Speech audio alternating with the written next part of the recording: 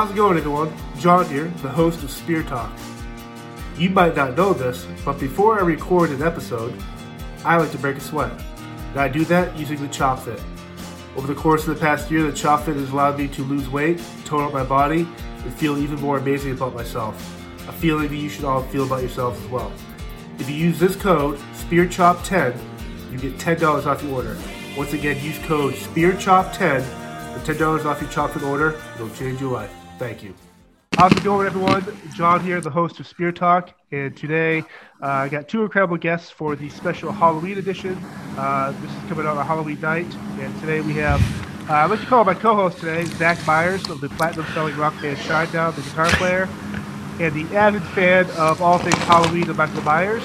And today, the other guest, we have James, Jude, Courtney, The Shape, Michael Myers, the current incarnation of the incredible serial killer, Halloween 2018, the new movie coming out, Halloween Kills, this October, and obviously Halloween Ends after that. So welcome, gentlemen. Thanks for having us. I love that you said coming out in October, even though this airs at the last day of October. It does, but I kind of want to play it safe because I don't want to assume people are going to see the new movie yet. Okay, listen, we got our hopes up last year and it didn't come out, so it's fun. But anyway, thank you guys for being here, and I had this idea to do something cool for October, and what better guest to have is the expert in the house, Zach, all things Halloween, and the man himself, James. So, again, thank you guys. Thanks for having us. A good pairing, man, because Zach knows tons more than I do. Tons more. Hearing Chris Nelson nerd out, like, okay, dude, I'm at the third grade level when it comes to like Halloween trivia. And I want to start by saying that I grew up, I loved Friday the 13th, Freddy Krueger. I think I lean more towards the fantasy, sci-fi kind of gore horror. I never really appreciated the Michael Myers Halloween stuff. I saw Season of the Witch out of order, and I was kind of like, this makes no sense, so it kind of threw me out of a loop. And when it came to start doing security for Shinedown, Zach, we watched these movie watch-alongs, Halloween, on bus rides. I really grew my appreciation towards the character and what John Carpenter really put together. And if you could kind of start this off, James, how did you kind of, the audition and the lead into this character, what in your life was happening at the time where you got the call that, hey, you should audition for this? Well, it was an exercise in letting go. I had decided, I moved from Los Angeles back to South Carolina, close to my family. I had made the decision that I was focusing on my writing and producing my own films, and the only work I would do is when friends called me. So, I did a few commercials, did some stunt coordinating, did a little bit of, stuff for commercial work, and I was just, hanging, just spending, really, really focusing on. I've been gone for 35 years, so my nieces and nephews, and my brothers, and my parents, and my cousins. Just really immersing myself in being close to the family and writing, and I get a call from, and I bought a place, I gutted it, I built it out myself with the help of a contractor, but I wired it, I tore out the walls and built new walls and hung drywall, so I did all the stuff that I'd never had the chance to do in my life, because it's always been so busy, and I just wanted to try it. It was fun. I get a call from Ron Hutchinson, who was the stunt coordinator on the Rob Zombie films. And I'd known him for 35 years. We worked together on a couple films. I never worked for him. I'd worked as an actor when he was a stunt coordinator. But he always meant to hire me. He never did. And then I get a call, and he says, "Hey, Jimmy, I'm doing another Halloween." I'm like, "Awesome, man. Good for you. That's freaking awesome. We have a blast." He goes, "Well," he said, I read the script, and I called Malik Akkad and David Gordon Green, and I said, "Look, guys, this script is different than any other script that's ever been done for Halloween. It's for Michael Myers, you're going to need a really good actor and who's a really good stuntman, and there's not many of those guys around. And there's not many guys who do both." So he said, "Do you know anybody?" And basically, he knew one guy, and that was me. So, well, actually, David Gordon Green said, "Well, he's got to be 6'3". 200 pounds, and he's got to be in his 60s. He was very specific about what he wanted. And Ron, it was really my friends Chris Nelson, Christopher Nielsen, who's a stunt guy, and his wife Jennifer, who, when Ron was pondering, and Ron knew me, but Ron was pondering, who can I get? And it was Jen and Chris that brought my name up, and so I got a call. I went down. They were shooting in Charleston. I'm living in Columbia, South Carolina right now, presently, and so I went down to Charleston to be put on tape, and it was a very standard tape interview. What have I done? What is my psychological approach to a character like this? They had me move it, just to get in the feel of the way that I would move, and I kind of freaked him out a bit, the casting director, because I talked about the sexual nature of serial killing, which people don't really think about. But my first character that I played in a film called Free Maniac, which is what it is. The director and I laugh about it now. We knew nothing about making films. We made a film though, and I stayed for a weekend in a psych ward, a lockdown psych ward, and I had a psychiatrist and an orderly with me almost constantly, like educating me as to what paranoid schizophrenia could do and why he murders. And I interviewed these people. So I talked about that at the interview, and I was informed, I was educated as to the sexual nature of psychopathic killers and of serial killers. So I finished the interview. I literally walked out in the parking lot, got in my pickup truck, and I didn't even get out of the parking lot. Blumhouse calls and they said, "Hey, are you available to shoot the film?" I'm like, yeah. Didn't even get to the freeway, which is 2 miles away, and they called and said, "Hey, David Gordon Green wants to meet you. Can you come back?" The rest is history. I mean, it was like, as far as I know, they didn't look at another person after they saw me. Now, Zach, is a fan, obviously, of the character, the franchise, between the Rob Zombie movies to the one that came out in 2018 with James, were you chomping at the bit to see what character or what direction they're going to go in and what person is actually going to play this character? Yeah, because I knew they were going to have to delve into the actual character. So like what Jim brought up, that's kind of, what I know he had told me that before, but the fact that they, for the first time ever, were looking for an actor, not just a stuntman. This is forgetting the zombie ones, right? It wasn't just a stuntman's job. There had to be some sort of depth for this character. Listen, for me, as being a person who is friends with Rob Zombie and knows Rob and toured with Rob, it's no secret to our fans that those movies left a lot to be desired as far as I was concerned. They weren't my favorite movies, and and as Jim knows and as you know, I take this movie more seriously than most people do or should, probably, because it was such a thing in my life that I love. So I was very interested in it. I was also, when you erase everything after Halloween 1, then it gets more interesting. I always said that, making it his sister took a little bit of the lure and a little bit of the kind of ambiguity out of it. You know what I mean? Like he's just trying to kill his family members. I'm safe now. It wasn't just this psychopathic guy who was just trying to kill everybody. It was, okay, this person's after a specific person. And so now that when they made it not his sister, it's like, all right, this is more, I liked what they did. And honestly, like in the arc of the Halloween series for me, I mean, that's in the top 3 or 4 movies, 2018. Like it was done really, really well. And everyone knows me. I'm a harsh critic of some of them. So, I thought Jim nailed it. And the parts that I didn't like, I let him know within the first 2 hours of meeting him, because that's of how serious I take this movie. When Zach actually saw us in the theater, actually with some of the Front Rag staff. We went with the Fright Rags people. And we loved the movie, watched it, talked after. But after the movie, that one scene, I know I talked to you about this, Jim, already, about the catering one day in the Shinedown show. The scene in the truck where you have to carry the body, he was able to carry your body to the back of the truck after whatever rammed you, injected you.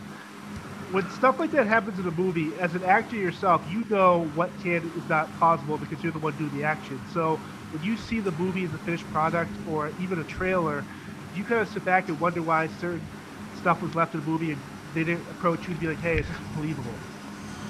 Well, there's 2 elements. I have something called the yeah right quotient, and I feel like, and usually this more pertains to someone who's a master of something or who does something really well. For instance, if you guys see the workings, behind the scene workings of a band on tour, or Zach sees a guitarist and he catches what he's playing. So you guys, so someone who's an expert at something will look at something and critique it from a very high level. If those people buy into what you've done, there's only one or two rights, and there's some sort of artistic license involved. Then generally, I think what happens is they tell people like, "Holy shit, this movie's amazing. This is amazing." Case in point is I was writing the screenplay for Tom Benson, the owner of the Saints, on one of his jockeys, Randy Romero, and Bill Heller was an Eclipse Award-winning journalist. He and I were co-writers. I was at the Saratoga meet when Secretariat came out, right? So here's all these journalists in front of me. They're talking about Secretariat, and they didn't like it. And what they didn't like was stupid things like, well, he pisses on the guy's shoe. Horses don't piss around the fucking corner.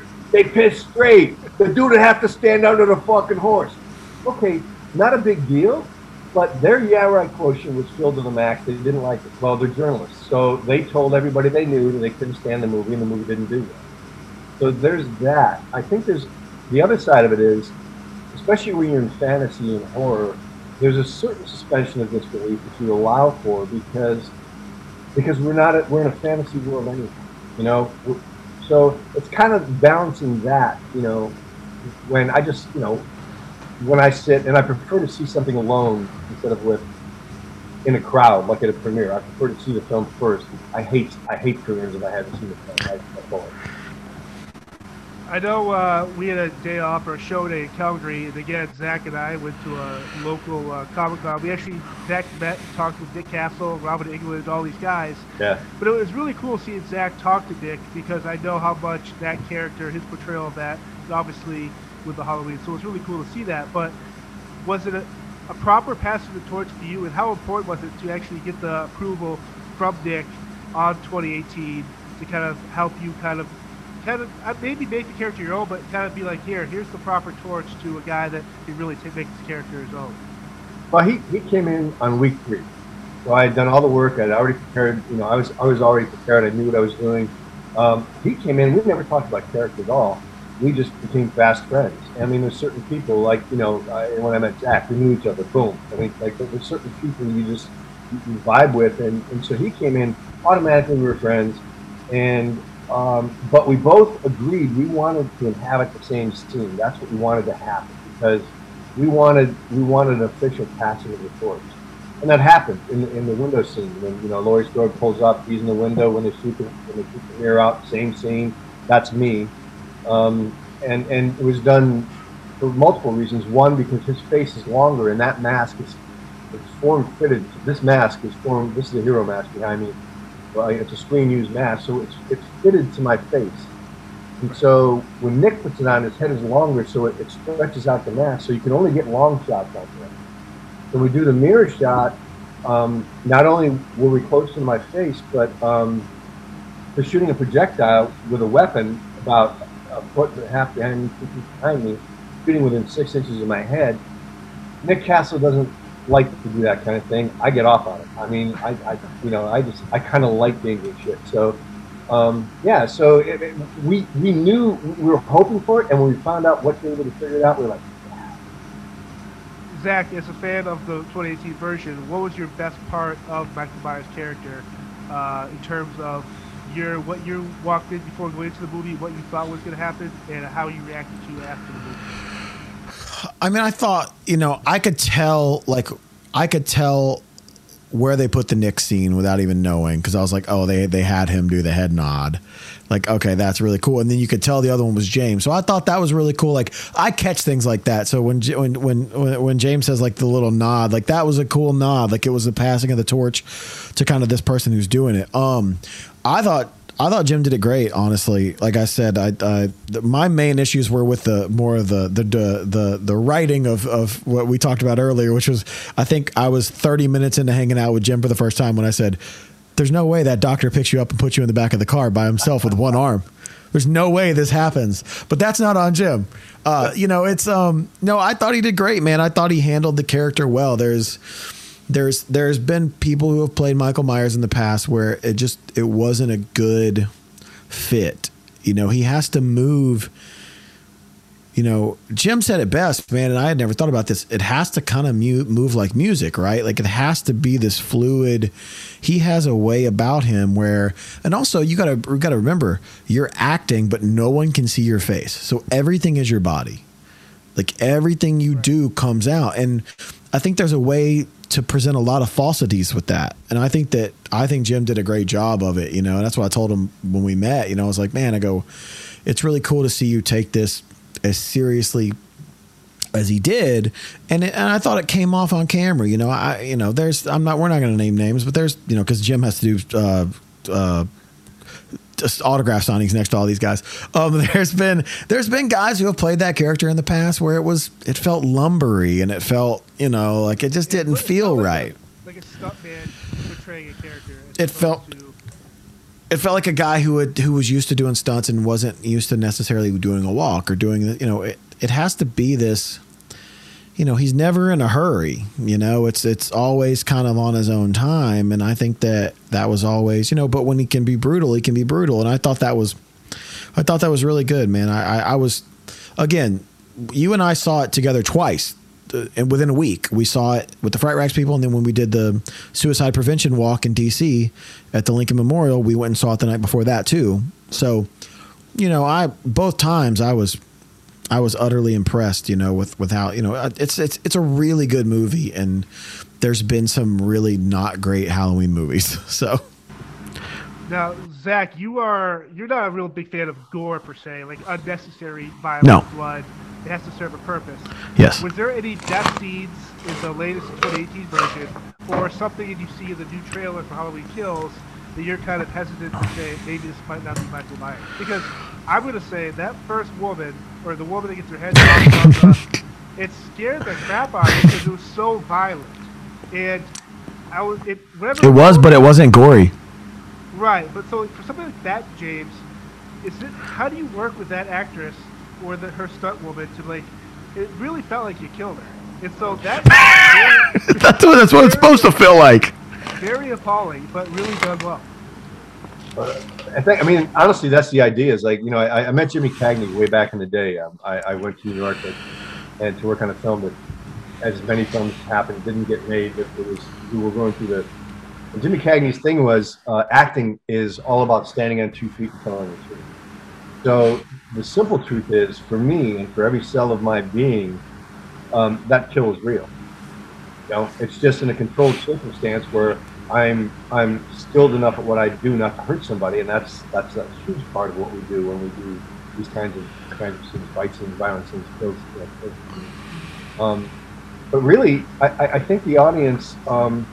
There's a wonderful treatise, Power versus Force, by David Hawkins, MD, PhD. He studied human consciousness, and he eventually discovered that he could use deltoid kinesiology or applied kinesiology, muscle testing, to discern all these different things that you could answer, you know, questions to. But one of the things he discerned is, so for instance, if you're holding your arm out strong, like really, really strong, someone's pushing down on it, someone's in front of you telling the truth, your arm will stay strong. If someone's lying to you, you'll get weak. Your entire body knows when someone's lying to you. It's just a matter of whether we're going to be adept enough to pick up on the fact that our entire body is going, who's lying to you? Well, it's the same with a performance. You know, if you're performing, and man, I'll throw props to these guys at Shinedown and Smith and Myers, man. If you've ever been to a show, you see how much love these guys give, how deeply invested they are in every freaking note. I mean, you're right. The audience knows that. They feel it. They know it's truth. They know it's love, and they get it. So, you know, for those kills, and especially that kill we're talking about right now, in my being, that was 100% real, and it had to be. And for her, it was too. Before you put the mask on and get in character, and then after you get in character, is there something you have to put yourself mentally and physically to prepare for that role and that filming? Because I don't picture you as somebody that can just throw the mask on and I'm Michael Myers. Like, it seems like a process. Yeah, he can't do that. We talked about that. I want him to answer this, but I have a story of that after. Well, it's the space I go to is beyond 3D, beyond time and space. It's based on lots and lots of spiritual work. It's based on lots and lots of psychological, emotional work. It's based on the shamanic work I've done in South America, North America, the South American shaman doing plant medicine, North American shaman doing plant medicine, African shaman doing plant medicine, always in a sacred nature. So there's a lot of depth, and I'm okay with feeling the dark places and feeling safe. So what I do is I breathe it in. I mean, literally, it's carried on the breath. I breathe it in. I become that. That's who I am. And there's a little part of me that's aware, like if David calls me over to a monitor, or Paul, the camera operator, says, "Hey, I need your head to land right here," or "I need this." Those kinds of things I can edit while I'm still in that space. But I ain't talking to anybody, man. I'm in that space. And then when I hear check the gate, when it's the last shot of that setup, I hear check the gate. I breathe it out, and about that time, Chris Nelson comes over, pulls the mask off me, and then I'm me, 100% me. And David Gordon Green told me in 2018, he told me that he'd only worked with one other guy who went as deep, and that guy couldn't get out of it. He had a psychotic break, and they lived for a psych ward for 2 months. And not to toot my own horn or anything, I'm just saying there's a way to do it and there's a way not to. Right. Yeah, so when Jim came to the show in South Carolina, which was his first Shinedown show, I had a mask up there. I had a 2018 mask, and I said, I told John, I go, man, it would be really cool. Sparky, whenever we have guests, sometimes whether it's celebrity, whoever it is, will come out and they'll have him do a guitar change, like come out and bring me a guitar and switch guitars out as he does every single song. I was like, man, it'd be cool if we could get Jim to come out in the mask. And I kept telling Sparky about it. I was like, dude, I'm like, don't bug him. I'm like, but it'd be cool if he did it. And then afterwards, Sparky was like, yeah, you're going to have to talk to him about that. He was like, because he had a good reason. And then afterwards I talked to him, and it's like, and it honestly made me more comfortable with Jim, and it made me feel better because how seriously he takes this character that I take seriously as well. Like, he has to go to a place to do this, to be this person. Like, he goes to a really dark place to do that, and to just do it haphazardly at a rock show and come out on stage. Like, why would you want to put yourself in that place while you're like having fun and you're there to have a good time? And I'm like, man, like, I gained so much respect for him instantly when that happened. Like, it was so kind of, because honestly, if he would have had the mask on, no one would have known who the hell it was. You know what I mean? So like, it would have only been for me. And in a way I felt selfish about it, but at the same time, like, I gained so much respect when he did it. Now, secondly, fast forward to me being on set for Halloween Kills, and I'm talking to my friend for the 2-3 days that I'm there, and we're just chatting and blah, blah, blah. And I never really saw him other than playback monitors with the mask on. I on purpose. Whenever Chris would put the mask on him, Chris, another good friend of mine, I would walk away. I didn't want to see it. And I remember the last day I was only there for a half day, and I was like, I kind of want to see it. So I can't really explain the scene. He was in a house, and he was upstairs, and Chris put the mask on him, and he looked down at me, and it fucking scared the dog shit out of me. And he was looking at me like he can't make a facial expression. He's clearly telling me bye, like, hey, thanks for coming out. But it's like he looked down at me, and like every childhood fear I ever had came back. It was daytime outside. Obviously, we're shooting in a studio on a set, but it was dark in there. It was mortifying. It was mortifying. Like it put me in like this weird mental place. Like, obviously, the guitar change you're talking about is the second chance when Sparky, whoever comes out and grabs the guitar. Yeah. But he's like, oh, yeah, I'll do it. And then literally 5 minutes later, Zach walks back to the area, and everyone's just dead. Just murdered everybody. Oh, maybe I shouldn't have asked him to put on the mask. Oh, wow, he really went to this place. To kind of piggyback on that, Zach, I know for the last 3-4 years, seeing you get ready for a show, and your time before the set and time after the show, you have to wind down with your certain routine. But is it the same type of feeling for you that once you're on stage and locked in, you have to be a different persona? Or like, how does it feel for you in terms of that? I think he's talking to you, Jim. No, that's talking to you. Oh, that's for me? Yeah. I mean, it's the same thing, right? Like Brent I told Brent recently about 6 months ago, because I think he finally asked, he's like, you don't like, I don't in the dressing room with 15,000 people outside in the arena or the amphitheater, and I'm not sitting there like listening to like pump up music. Like I'm not like trying to get myself pumped up. Like, but Brent was like, you'll listen to like James Taylor and John Mayer and like you'll be like Jackson Brown and like he goes, but then like 120 seconds before you go out there, this thing hits. And I told him, and now he like uses this quote about me all the time, which kind of makes me sound like a weirdo, but I'm like, you know, I'm not trying to get, this is war to me. You know what I mean? I was a bullied kid. I was a kid that got beat up. I was a kid that was told I was never going to do anything. I was a kid that told by my teachers that I would never be a successful musician. You know, so I'm like, I'm not facing 15,000 happy people out there. Like this is fucking war, man. Like I'm going out there and I'm not trying to waste all my energy beforehand, you know, slapping myself in the face and going, I'm going to go out there and I'm going to kill Louisville tonight. You know, like I kind of like what James says, like I'm in like this kind of calm, meditative state. And then when those lights go out, that's the switch for me. And it's war. And I have no friends. And now, granted, you see me out there every night, John. Like, I'm making eye contact with kids. I'm like, I want everybody to have a good show. But it's still a bubble, right? It's still a spacesuit. I'm still, you know, becoming this person. Because off stage, I'm not that outgoing. I'm not that guy that I am on stage. I'm a shy dude, you know? On stage, you do have that twinkle in your eye where you know just by looking at you, you're on stage. You're in a different zone. And I'm having so much fun, but at the same time, I think the twinkle is because I was that kid in the back row. For my whole life was that kid in the back row. So I'm trying to make eye contact with that kid. I want to make everybody feel like, you know, they can do what I'm doing because they really can. But again, like, you know, when I'm on stage, it's still this metaphysical type thing that I go through to go on stage, you know, and people can laugh that off if they want, but you know, that's just how I do it, you know. But I'm, you know, I would rather do that than have this guy that's like trying to get pumped up and like lift weights before he goes on. It's like, I don't know, that's fucking goofy to me. Well, actually, you know, it's interesting. They did studies, and I think Zach and I think we come from the same place on this. So they did studies on regular Army, regular Marines, and then Special Forces guys. So at rest, a regular soldier will his cortisol levels will be low, brain chemistry and brain waves are normal, heart rate is normal. As soon as they get called into battle, heart rate jumps up, brain activity changes, cortisol levels go up. Special Forces guys are the opposite. When they don't have a mission, their cortisol levels are up, their brain waves are skewed, they're anxious. They can't wait. They're chomping at the bit to get out there. As soon as they know they got a mission, everything calms down.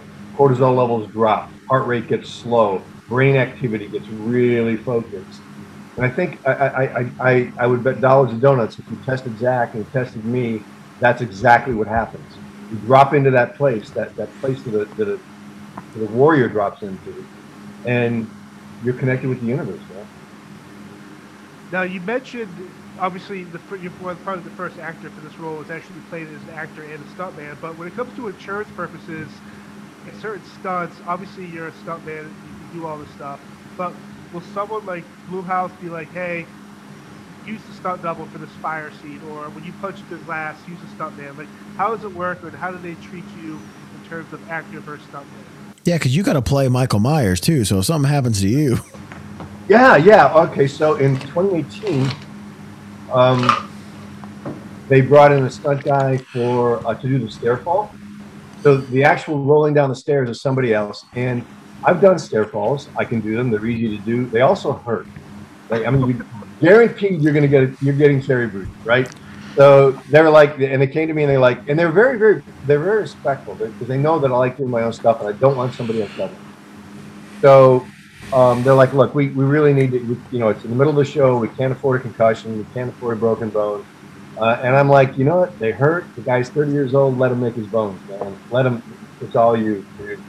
And on Halloween Kills, I can tell you they brought in a guy. It's not in the movie, so I can say basically they brought in somebody to jump, you know, about I'd say about 10 feet on the concrete. But you know, when you do a jump on the concrete, you're looking at like 15 takes, 20 takes. That easily could have been a broken ankle, or twisted ankle, or sprained knee. So they had a guy do that. Ended up not even being in the movie. So that's it. When it came to the end of Halloween 2018, Ron wasn't there. He couldn't make it. There's another stunt coordinator came in, and Tom's a great guy. I'd never worked with him before, and so he didn't know exactly what I could do. So he wanted to bring in a double, and I was like, "No, dog, no, it's my show." I mean, fire is dangerous. Fire is super dangerous. It has a mind of its own. You never know what's going to happen with fire. You can take all the precautions in the world. But I was like, nah, man, it's my show. And then Chris Nelson was like, nobody puts that mask down but you. Nobody. I mean, especially because they're doing a close-up on me. But I live for that stuff, man. I love being close to the edge. I mean, it's like pulling teeth to put a helmet on when I ride a motorcycle. I just love the feeling of being close to death. Yeah, not me. I don't have that same. I'm going to stay as far away from death as I possibly can. So you're saying, the scene through the bars in the basement, that's real fire. That's real fire. Okay. Oh, yeah.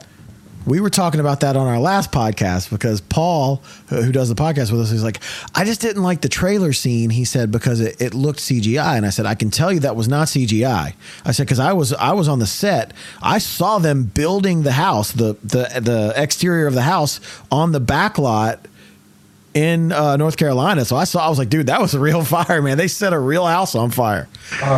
Dude, I'll say, so in the trailer, walking through that house, I'm wearing 2 Nomex suits, fireproof suits, soaked in gel, which was freezing freaking cold. And then I have a hood on, but I've got my eyes, and I had to, from the back of the house, I had to count the steps and memorize them because it was so freaking hot. If I'd have opened my eyes, I would have blistered my eyeball. And I couldn't breathe. I had to hold my breath. I didn't breathe or see until I walked out onto the porch. So you did all the fire stuff at the beginning of this movie? Oh, yeah, everything. Oh my God, dude. Fuck fire, man. Fuck some fire forever, dude. We have fire on stage, and we do this. Everybody will see the show by the time this comes out, but there's fire on the front. We have fire up front now.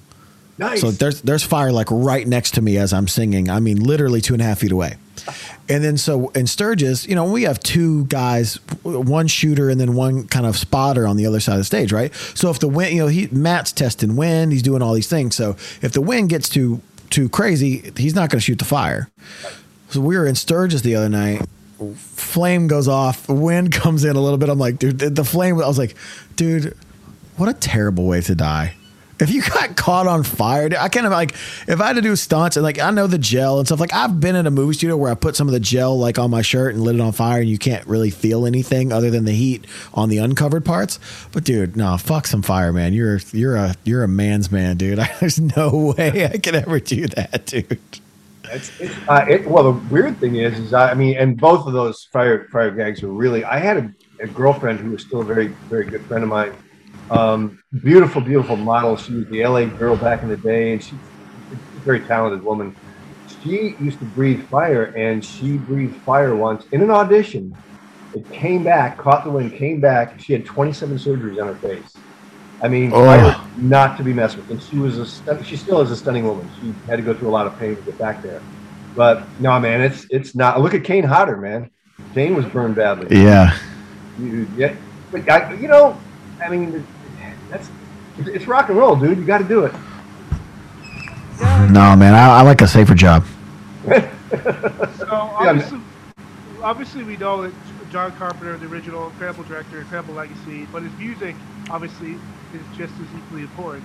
Do you think Halloween would be as successful as today without his iconic score? And James, obviously, in the new movies, he's involved with the music and stuff, but kind of tweaked it a little bit to make it more current.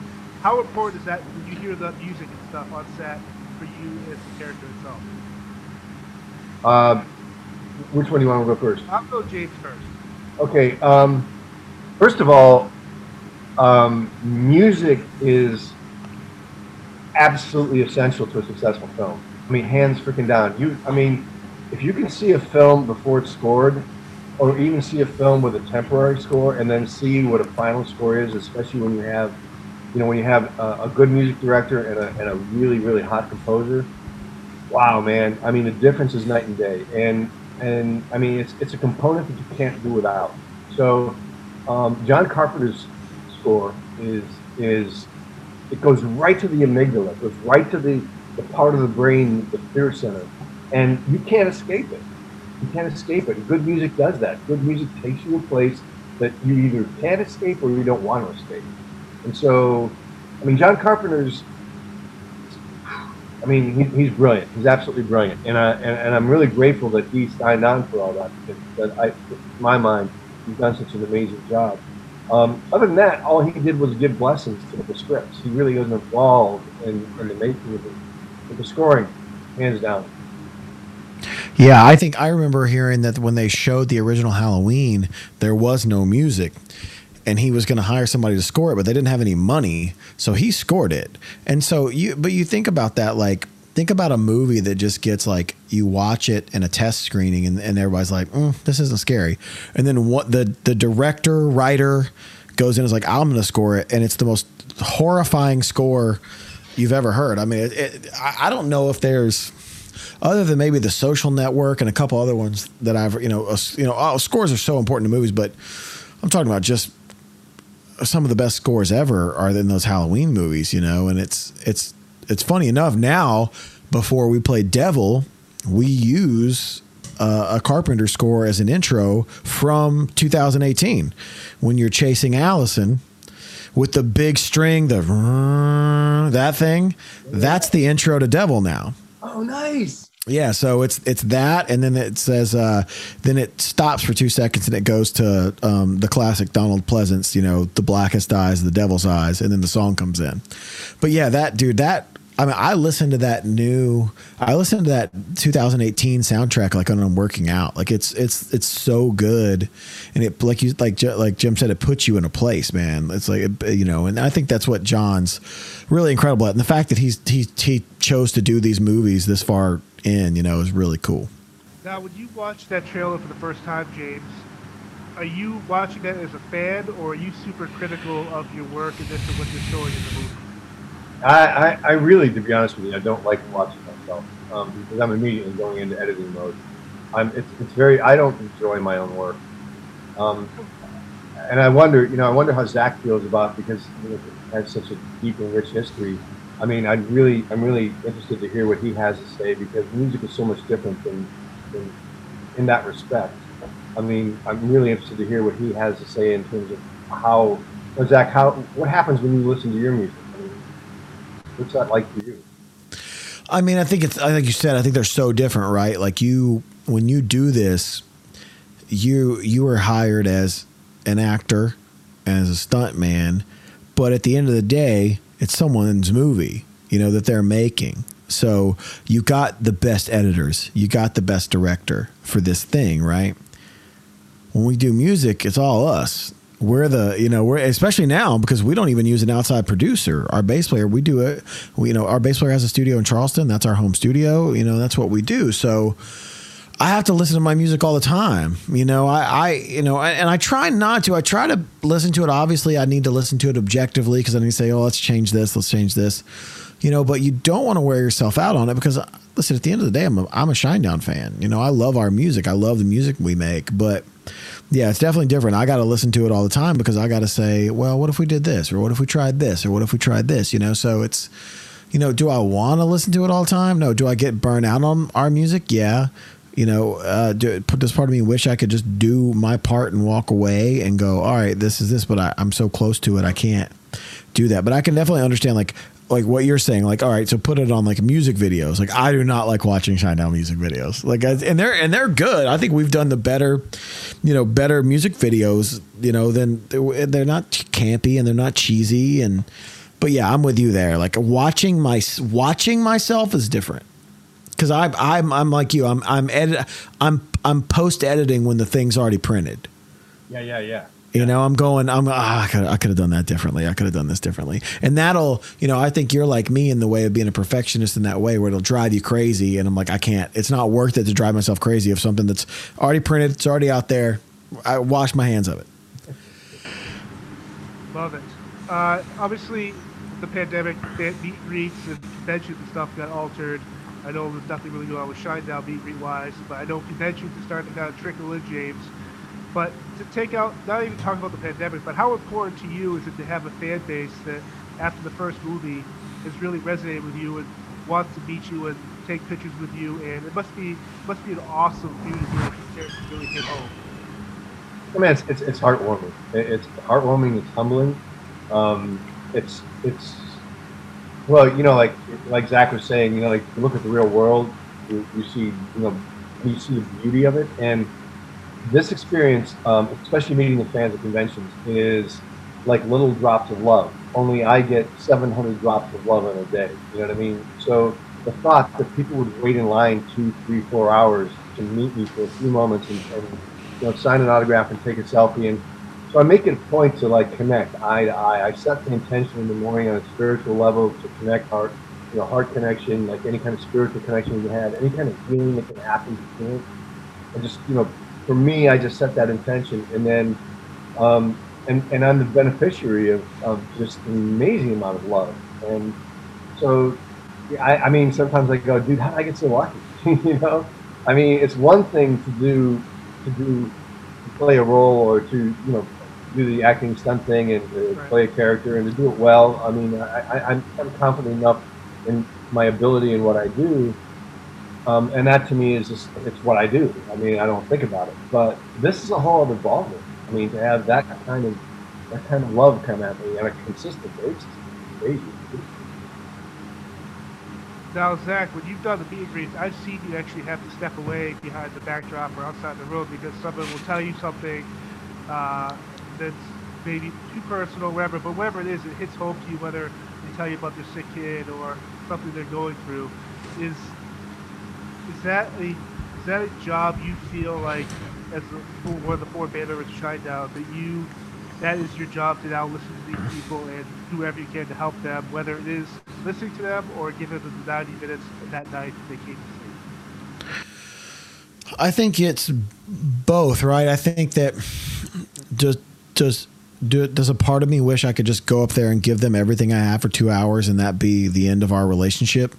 Yeah, there is a part of me that, whether people want to hear that or not, I never dreamed of, I'm the biggest U2 fan ever, right? I'm not going to go sit outside Bono's hotel. You know what I mean? Like, no one's a bigger U2 fan than me, but it's like, but at the same time, when you choose to do a meet and greet and you choose to put something like that on sale and people pay to meet you, you know what you're doing. So I'm prepared for it. Yeah, I get that way. To be completely honest and kind of upfront about it, that suicide gets me when people bring up somebody in their life that committed suicide, because my cousin committed suicide when I was younger, and it still to this day affects my life. And sick kids, man, I don't, John's seen me just break down crying several times, and I don't like to do that in front of people because, I'm gonna let out a secret here. I don't want to deal with their emotions, and that may sound rude, but like when they tell me if their kid, got sick or died or something, like I'm going to go cry about that because that's an unfair thing to me. Right.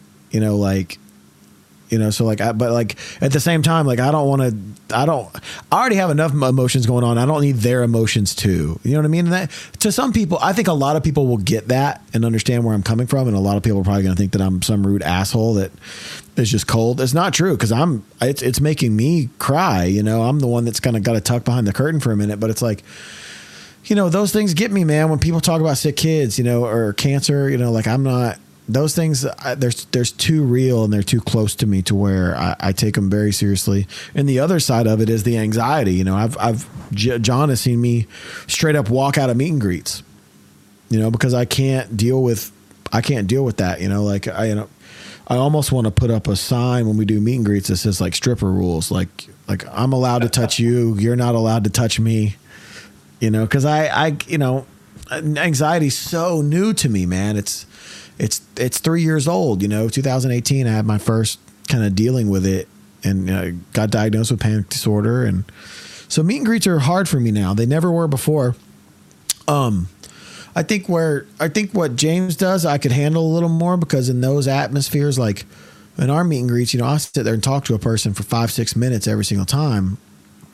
I feel like I'd be more okay with a convention, because like most of the time you're just signing stuff and then you talk to the person for a couple seconds, get to know them a little bit, and then that's it, and then you got to take a picture at the end. They do picture lines like we do. I don't know. I feel like I'd be a little more okay with the convention side. Our meet and greets are very involved, man. They become therapy sessions real quick for a lot of people, which, listen, that's why we do them. And we want people, again, I knew what I was getting into at the end of the day. James, first time you met Jamie Lee Curtis, what was that meeting like, or what's the rules, especially for the 2018 Halloween movie, where she's coming back after all this time as Laurie? Did she treat you as Michael Myers, or how did they make it where it seemed like this whole time this character yourself has been chasing her throughout this whole length of time? Well, when she showed up on set, again, we'd been shooting a couple of weeks by then. When she showed up on set, I walked out of my dressing room. She walked out of hers. She marched right over, extended her hand, very businesslike. Hi, Jamie. And then we had a very, very short conversation, and I said to her, I can't remember if it was then or it was in the hair and makeup trailer, that I said, look, I'm going to give you all the space in the world. You have things to deal with as your character that I can't possibly know. So I think it's best that I'm just stepping aside. I'm in the shadows. I'm there if you want to talk to me about something, but I'm not gonna communicate. And so she was like, fair enough, no big deal. And then we didn't talk for quite a while, and then finally we had a big fight scene that actually didn't show up on 2018. We reshot the ending, but it was a big fight scene. And so she was at the opposite end of the trailer getting her hair done, and I was getting my beard trimmed, and all of a sudden she gets up, marches over, and she goes, okay, let's talk about this fight thing. And we just had a very business-like conversation, and it was over. And at the end of it, after the movie was done, she was about to leave, we took a picture together, and then she texted me, said, I'll see you on the next one, whatever. And then we didn't see each other all on Kills. Our schedules were completely different. So I never saw her. I was supposed to see her on the very final day when they bring in the big Monkey Muck photographer, big celebrity photographer, and they do all the publicity shots and everything.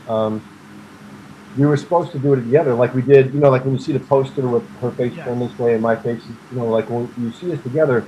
Dan Winters shot that. It was brilliant and an amazing photographer, and we had a very intimate time with that. I mean, we were, but we were in a different space to create that, but we didn't talk. I mean, we talked a little bit, but we didn't get down into deep conversation like friends would. And then after Halloween Kills, she shot me a text, said, "Man, I'm so sorry, I freaking missed you." Like, what they did was they decided to shoot us separately and stitch us together with, with CGI. And I was disappointed because I thought, well, it's over. I get to see her, and we're gonna have it. But then we texted back and forth, and we both agreed that probably not a good idea for us to be good friends until after Halloween ends, because we both respect each other a lot. And there's a million things to respect about that woman. I have just tremendous respect for her. So, but then out of the blue. She called me, a few days ago because I'd seen the film. She hadn't seen it yet. She was about to see it. She's going to Venice. All these things we needed to talk about. So we had a very beautiful conversation. But I think that the depth and breadth of any friendship there is going to be after we finish Halloween. Right. Now, Zach, in your ideal world, obviously you'd love to be in a Halloween movie, but how would you want to be killed by Michael Myers? What is your I don't know. Give me your favorite death scene in Halloween 2018, and then tell me how you'd want to be killed by James here. I think my favorite death scene. Okay, not my favorite kill, but my favorite death scene. The motion light backyard is horrifying. Horrifying. The gate, I don't like that. That's not my favorite death because, I'm not a gore guy. So the gate through the chin's not my deal. I love it in the movie, and it obviously has its place. I don't know, man. I think the killing of the podcaster, the female podcaster, because you don't see it. It's terrifying, but you don't actually see that death, and that's pretty. And then the runner up for me is obviously the head bang on the back of the couch banister, because it's just so quick, and you're like, what the hell just happened? And then it's not gory, yeah. So I think those are the. And how would I like to? I don't know, man. I don't know in a movie what character I would play to be killed, if it would be a random killing. But definitely you got to go with the knife, right? You got to go with the classic knife or the neck break or something. I don't want to be set on fire. I don't want a chain around my neck. Knife, hand to hand. That's what I want. That's what I'd want. What bothers me, I think, the most about that woman whose head gets smashed is that you keep bringing this up. If you could do a movie, like a 90-minute movie on her life leading up to that moment, she probably put the turkey in the oven, got the mashed potatoes going, got the TV on, and then here's a guy who walks in there, no remorse. She doesn't even know he's in there. No, I'm just like, yeah. That's the best death, because you're not even scared. You don't even see it or feel it coming. I love that John wants to do a spin-off movie on that lady. I feel bad for her. He wants a character development story just on that lady alone. She actually slept with Michael 30 years prior. So anyway, guys, this has been awesome. I know, obviously, Shinedown's on tour right now. I know we have dates coming soon in the new year. They actually got the new album. Obviously, we got Halloween Kills coming in October 15th. Where can people find out about you, James, if they want to check out your socials or to see how you're doing? That's super simple. Instagram is just James Jude Courtney. Facebook fan page James Jude Courtney. Twitter, simple stuff. Easy enough to find. Love it. And Zach, obviously, where can people find you at? All these people know where to find me. Come on. My Instagram is ZMyersOfficial, and so is my Twitter, and my I have a public Facebook and a private Facebook. Do not have my private Facebook, you weirdos. And John and I will probably have to be together for Halloween Kills. I feel like we'll have to watch it together. Yeah, well, I think we'll be ending in Florida, so I think it'd be. When's when this is coming out on Halloween, but when's the release, James? 15th of October. 15th. I'll be leaving Orlando then, because I'm staying down there for Halloween Horror Nights. We'll still be here on the East Coast, so we'll just meet up. Yeah. All right. Cool. So we'll check out that woman in the kitchen. Yeah. Anyway, guys, thank you for this. And lots of fun, guys. Thank you all for checking out this week's episode. Once again, I'm John. If you liked what you heard and saw today, subscribe to our YouTube channel, find us on Instagram, Facebook, and Twitter, and check out our brand new merch store with hats, coffee mugs, t-shirts, other cool stuff coming down the pipeline. Again, thank you all for support. Be safe, and see you next week.